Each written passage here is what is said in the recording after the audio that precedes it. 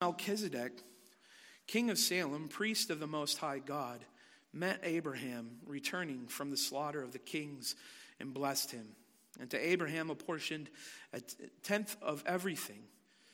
He is first, by translation of his name, King of Righteousness. And then he is also King of Salem, that is, King of Peace. He is without father or mother or genealogy, having neither beginning of days nor end of life, but resembling the Son of God. He continues a priest forever.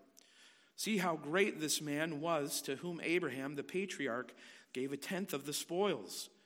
And those descendants of Levi who receive the priestly office have a commandment in the law to take tithes from the people, that is, from their brothers, though these also are descended from Abraham. But this man who does not have his descent from them received tithes from Abraham and blessed him who had the promises. It is beyond dispute that the inferior is blessed by the superior. In the one case, tithes are received by mortal men, but in the other case, by one of whom it is testified that he lives. One might even say that Levi himself, who received tithes, paid tithes through Abraham, for he was still in the loins of his ancestor when Melchizedek met him. Now, if perfection had been attainable through the Levitical priesthood, for under it the people received the law, what further need would there have been for another priest to arise after the order of Melchizedek, rather than one named after the order of Aaron? For when there is a change in the priesthood, there is necessarily a change in the law as well. For the one of whom these things are spoken belonged to another tribe, from which no one has ever served at the altar. For it is evident that our Lord was descended from Judah, and in connection with that tribe, Moses said nothing about priests. This becomes even more evident when another priest arises in the likeness of Melchizedek, who has become a priest, not on the basis of a legal requirement concerning bodily descent, but by the power of an indestructible life. For it is witnessed of him, you are a priest forever, after the order of Melchizedek. For on the one hand, a former commandment is set aside because of its weakness and uselessness, for the law made nothing perfect. But on the other hand, a better hope is introduced, through which we draw near to God. And it was not without an oath. For those who formerly became priests were made such without an oath. But this one was made a priest with an oath by the one who said to him, the Lord has sworn and will not change his mind. You are a priest forever. This makes Jesus the guarantor of a better covenant. The former priests were many in number because they were prevented by death from continuing in office. But he holds his priesthood permanently because he continues forever. Consequently, he is able to save to the uttermost those who draw near to God through him, since he always lives to make intercession for them. For it was indeed fitting that we should have such a high priest, holy, innocent, unstained, separated from sinners, and exalted above the heavens. He has no need, like those high priests, to offer sacrifices daily, first for his own sins, and then for those of the people, since he did this once for all when he offered up himself. For the law appoints men in their weakness as high priests, but the word of the oath, which came later than the law, appoints a son who has been made perfect forever. Since the reading of God's word, may he bless it to us. Let's pray. Our dear Heavenly Father, we thank you again for this opportunity that we have to pray to you. Thank you for the portion of your word that was read tonight and that we heard read. Lord, we thank you for the great high priest, Jesus Christ, who always lives to intercede for us. What a wonderful promise that is. Pray that you'll be with Pastor Mark tonight and give him your words to speak, that we would hear what you have to say for us tonight, and that we would go from here better equipped to tell others the good news of salvation. In Jesus' name we pray. Amen. Amen. So just how important is the right mediation to represent us in life when the most important things are on the line? We don't typically go into the purchase of a new home without a professional. We don't operate on ourselves when our health is at stake. We don't go into a courtroom trying to argue our own case. We need proper mediation, But what happens when the only mediation offered can't really take care of the problem at hand? Furthermore, what happens when that mediation concerns your eternal salvation? In our passage this evening, we are going to see one of the reasons why these Hebrew Christians left a comfortable Judaism in the first place. We're going to see that there is an inherent flaw with the Levitical priesthood. It can't actually save, and it's only a temporary arrangement. Jesus Christ as our priest forever is so much better than anything the Levitical priests had to offer. And tonight we are going to see that because Jesus Christ is a better high priest after the order of Melchizedek, we can trust in his mediation. And to do this, we're going to be looking at three things this evening. First, we're going to be looking at the person of Melchizedek. Second, we're going to be looking at the perfection of Christ. And third, we're going to be looking at the promise of forever.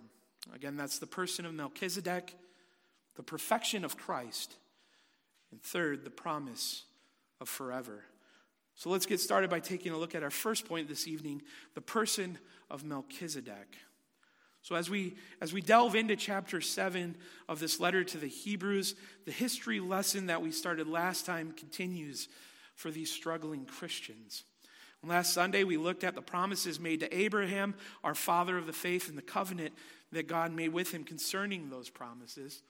This evening, we're going to be jumping back one more chapter to Genesis 14 to understand who Melchizedek is and what that means for us when we look at the priesthood of our own great high priest, our Lord and Savior, Jesus Christ. And last week, we left off with these words: we have this as a sure and steadfast anchor of the soul, a hope that enters into the inner place behind the curtain, where Jesus has gone as a forerunner on our behalf, having become a high priest forever after the order of Melchizedek. This begs the question, who is Melchizedek? After all, this is not the first time we've heard of him in this letter to the Hebrews. In fact, Melchizedek has been uttered 3 times prior to chapter 7. We have it here in chapter 6, verse 20, which we just read, but he also came up in chapter 5, verse 6 and chapter 5, verse 10, all of which are referring to the type of priesthood our Lord and Savior, Jesus Christ, fulfills. So it's with this background now that we read, for this Melchizedek, king of Salem, priest of the Most High God, met Abraham returning from the slaughter of the kings and blessed him, and to him Abraham apportioned a 10th part of everything. So here we see that Melchizedek is a king. He's a high priest of the Most High God. He's one who blessed Abraham and one to whom Abraham gave a 10th of everything. To flesh this out a little more, though, we have to think back to Genesis 14. Now, just to recap what happens in chapter 14 here, this is the account of Abram's rescuing of Lot from the clutches of Chedorlaomer and his kings when they defeated the king of Sodom, the king of Gomorrah, the king of Admah, the king of Zeboim, and the king of Bela, that is Zoar, when they had joined a battle in the valley of Siddim. And he, that is Chedorlaomer, took all of the possessions of Sodom and Gomorrah, including Abraham's nephew Lot. And upon hearing this, Abraham and his allies went and defeated Chedorlaomer and brought back Lot with his possessions and the women and the people. So it is here that we read in Genesis 14, verses 17 through 20. After this, Abram's return from the defeat of Chedorlaomer and the kings who were with him, the king of Sodom went out to meet him in the valley of Sheva, that is the king's valley. And Melchizedek, king of Salem, brought out bread and wine. He was high priest of the Most High, of God Most High. And he blessed him and said, "Blessed be Abram by God Most High, possessor of heaven and earth. And blessed be God Most High, who has delivered your enemies into your hand." And Abram gave him a 10th of everything. The only other place in the whole Old Testament where Melchizedek is mentioned is Psalm 110, verse 4, where we read the passage already quoted for us in chapter 5, verse 6 of Hebrews, where we read, "The Lord has sworn and will not change his mind. You are a priest forever after the order of Melchizedek. So this is all that we're told about the figure of Melchizedek. But if we pay attention, Scripture has already told us some fairly significant things about this priest of the Most High God. As it says in verses 2 and 3 of our Hebrews passage this evening, we read, "He is first, by translation of his name, King of righteousness. And then he is also King of Salem, that is, King of peace. He is without father or mother or genealogy, having neither beginning of days nor end of life, but resembling the Son of God, he continues a priest forever." So Melchizedek, his name comes from the Hebrew words Melechi, which means my king, and Zedek, meaning righteousness. So Melchizedek actually means king of righteousness, or my king is righteous. And that he is the king of peace. That is to say, Salem. It's from the same root of the word shalom that we hear about. This is generally a city that's identified with Jerusalem. So these titles let us know what kind of man this Melchizedek truly is. Now, verse 3 can be a little bit more difficult to understand for those outside of a Hebrew context. One can begin to wonder if Melchizedek is some sort of divine or supernatural being. After all, he's without father or mother or genealogy, and he has neither beginning of days or end of life. But this is not the case when we take into account the argument that the writer of the letter to the Hebrews is making. The writer is comparing the priesthood of Melchizedek with those priests descended from Aaron. A requirement for holding the office of priest under the Aaronic line was a proven genealogy. Melchizedek had none of this. In the Genesis 14 passage and then in the Psalm 110 passage, nothing is mentioned about his genealogy. We don't know his father. We don't know his mother. We don't know when he was born or when he died. But what we do know is that he was a priest of the Most High God, and that he blessed Abraham, and that Abraham gave him a tenth of the first fruits of the spoils from this great battle that he was in. So we have to also take into account what is said at the end of verse 3. Melchizedek is the one who resembles the Son of God, not the other way around. Melchizedek is a man of great stature, but a man nonetheless. So we continue to see the greatness of Melchizedek here in verse 4 and the following verses. We see that Abraham received a blessing from him, with the caveat that the superior is the one that blesses the inferior. And Abraham gives Melchizedek this tithe. Now remember that under the Aaronic priesthood, people gave to the priests because they were required to do so under the law.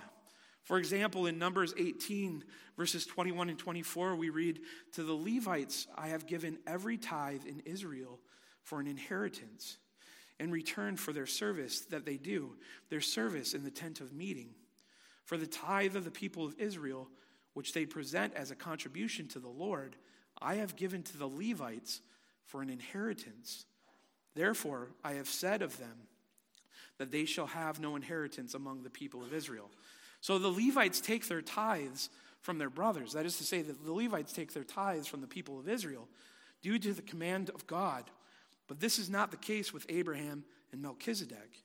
Abraham, the patriarch of all the Hebrew people, gave Melchizedek the tithe, not out of any lawful obligation, but due to the fact that Melchizedek was greater than Abraham and because he served the Most High God. We also see that it could be said that Levi himself paid the tithe through Abraham because Levi is a descendant from Abraham's line. And this was a big tithe. After all, Abraham had just defeated 4 kings. This is the history of Melchizedek, and it's important to those Hebrew believers in the first century, as well as for us today, because it will be the basis for the comparison between him and our Lord, Jesus Christ, in his priestly office in the following verses. And this brings us to our second point this evening, the perfection of Christ. The perfection of Christ.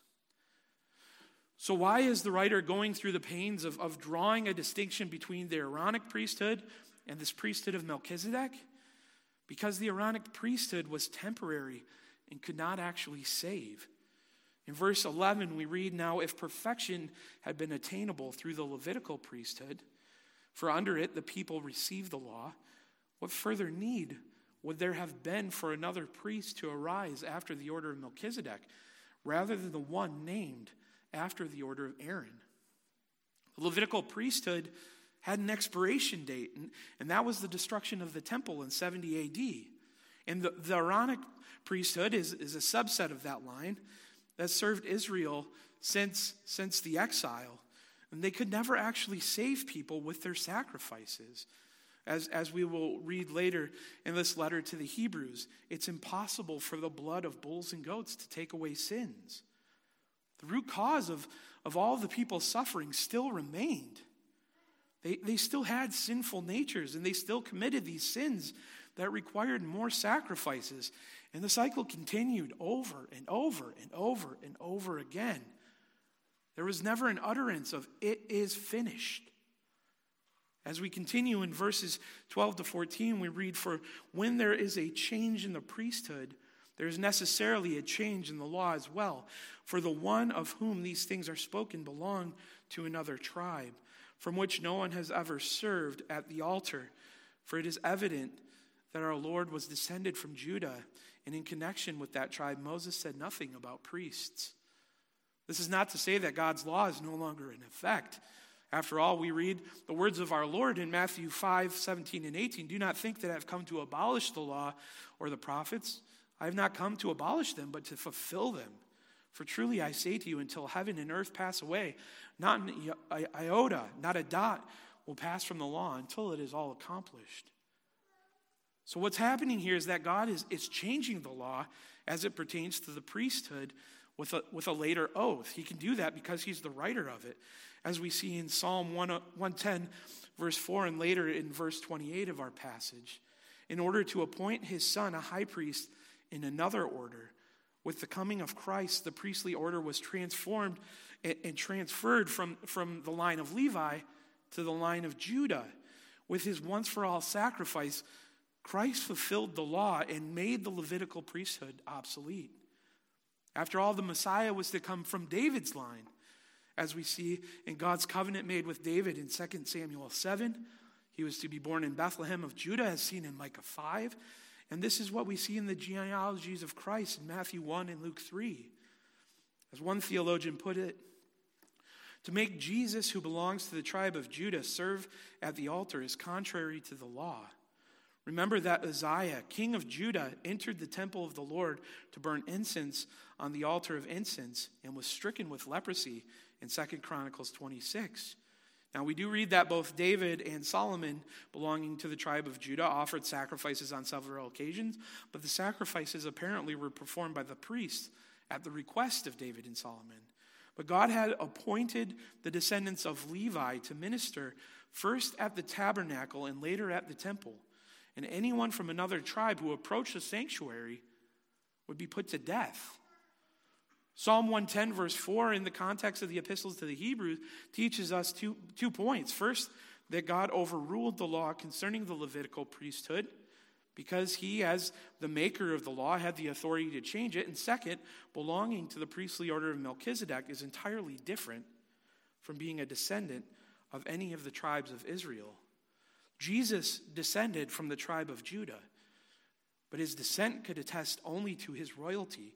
Moses said nothing about priests from the tribe of Judah, and therefore Jesus would transgress the Mosaic law if he assumed the priestly functions given to the descendants of Aaron. So we have this tension here. A Levite couldn't be the Messiah. And this is what we see as we continue in our passage. Continuing at verse 15, Jesus is a high priest in the likeness of Melchizedek. He's not made a priest on the basis of a legal requirement, based on genealogies, but based on the power of an indestructible life.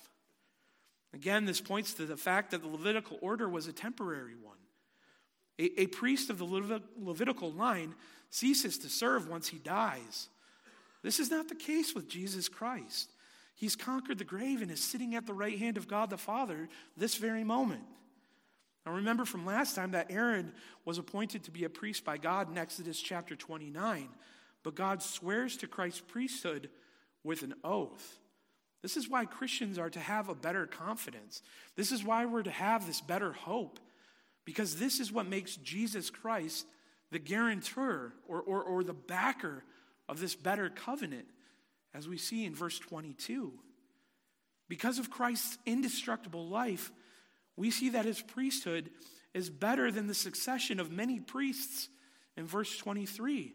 This is why he's able to save to the uttermost those who draw near to God through him, since he always lives to make intercession for them. Christ doesn't kind of save, he saves to the uttermost. His mediation is not pointing to something better, yet not yet revealed, as the Levitical and Aaronic priesthoods did. He's the telos. He's that perfect and complete end of all mediation between God and his people. And he's still there doing it for us right now. Praise God. So what kind of confidence do you think that this would instill in these struggling believers as they're barraged by their family and their friends and their synagogues for turning to Christianity from this lesser Judaism? What kind of confidence does this instill in us today? This is the greatness of our priest forever. The one who fulfilled the role of the Aaronic high priest by entering behind the curtain on our behalf, by providing atonement for us, because he is also a priest that knows no end after the order of Melchizedek. This is why the writer spent his time providing this history lesson to these believers, because it illustrates the superiority of our great priest and his mediation over anything that Judaism could ever do for them. I know this analogy pales in comparison and it totally breaks down when pressed, but why would you want the rusted out Ford Pinto on blocks that isn't actually running when you could have that 2023 Chevy Silverado with the lift kit and the technology package? It's a no-brainer, right? And that brings us to our final point, the promise of forever. So we have looked at this historical person of Melchizedek. We've explored what it means for Jesus to be made a priest after the order of Melchizedek. Now let's take note of these two things and what they mean for God's people as we see the type of mediator that we serve. First, in verse 26, we read of the character of our great high priest. We read, "For it was indeed fitting that we should have such a high priest, holy, innocent, unstained, separated from sinners, and exalted above the heavens." Jesus Christ is able to do the work that the Aaronic high priest did, though he did it perfectly so, because he isn't tainted by sin. None of those Levitical priests could claim this. They all needed to atone for themselves before they could atone for the people. And the atonement that they provided was one that was flawed, and it never really solved the problem. They pointed to Christ's priesthood and the atonement that he has provided, but they were merely types and shadows of this great salvation that was to come. And as we see in verse 27, these sinful priests needed to offer up these sacrifices daily. Looking further into verse 27, we also read of the nature of the sacrifice of our great high priest. When we read, "Since he did this once for all when he offered up himself." Jesus Christ's mediation for his people needed only one sacrifice. The sacrifice wasn't a temporary thing. When Jesus uttered, "It is finished," on that cross at Calvary, it really was finished. He died for all sin, past, present, and future. It was only in this one sacrifice that all of those sacrifices under the Mosaic law held any meaning. So as we read in Westminster Confession of Faith, chapter 7, section 5, these sacrifices, they foresignified Christ to come, which were for that time sufficient and efficacious through the operation of the Spirit to instruct and build up the elect in faith in the promised Messiah, by whom they had full remission of sins and eternal salvation, and is called the Old Testament. In verse 28, our writer sums everything up for us by reiterating that our great priest is greater than any priest the law could ever appoint, because our priest is commissioned with an oath from God. Not only that, he is the Son of God himself, who has been made perfect forever. These persecuted Hebrew Christians can find solace in the fact that the pain that they are enduring for the sake of Christ and his cross is not in vain, and that they can look forward to the day when they are with Christ, because Jesus Christ's mediation actually gets the job done. So where are you at tonight, Little Farms? Are you placing your trust in this better mediation of Jesus Christ, our priest forever in the order of Melchizedek? Are you living your life in light of Christ and his finished work? Are you trying to earn your salvation by checking all of the right boxes? The fact of the matter is that as fallen human beings, we'll never reach the perfection of our great high priest. And God's standard is perfection. If this is you run yourself ragged and you'll never obtain your goal. You'll forever be grinding it out and failing at every turn. Brothers and sisters, we just can't do it on our own. So turn to Jesus and rest in his finished work. He's lived the life that you couldn't live. He's died the death that you deserved. He's conquered the grave, and he's sitting at the right hand of God, the Father, making intercession, praying for us this very moment. Christ is doing the work of a priest for his people, and he's going to be doing it forever till he comes again. So put your faith in him alone, know his peace, experience his lasting hope, and rest in his better mediation of this better covenant. For Christ will be coming again to judge the living and the dead. Don't wait another day to believe in this Jesus. Pray that the Holy Spirit would do a mighty work of faith in your heart even tonight. And when you do pray, do so in the only name by which we can approach the throne of grace, Jesus Christ our Lord, our great priest forever after the order of Melchizedek. And may we be so bold as to tell others of our great high priest in this week to come. May God grant it. Amen.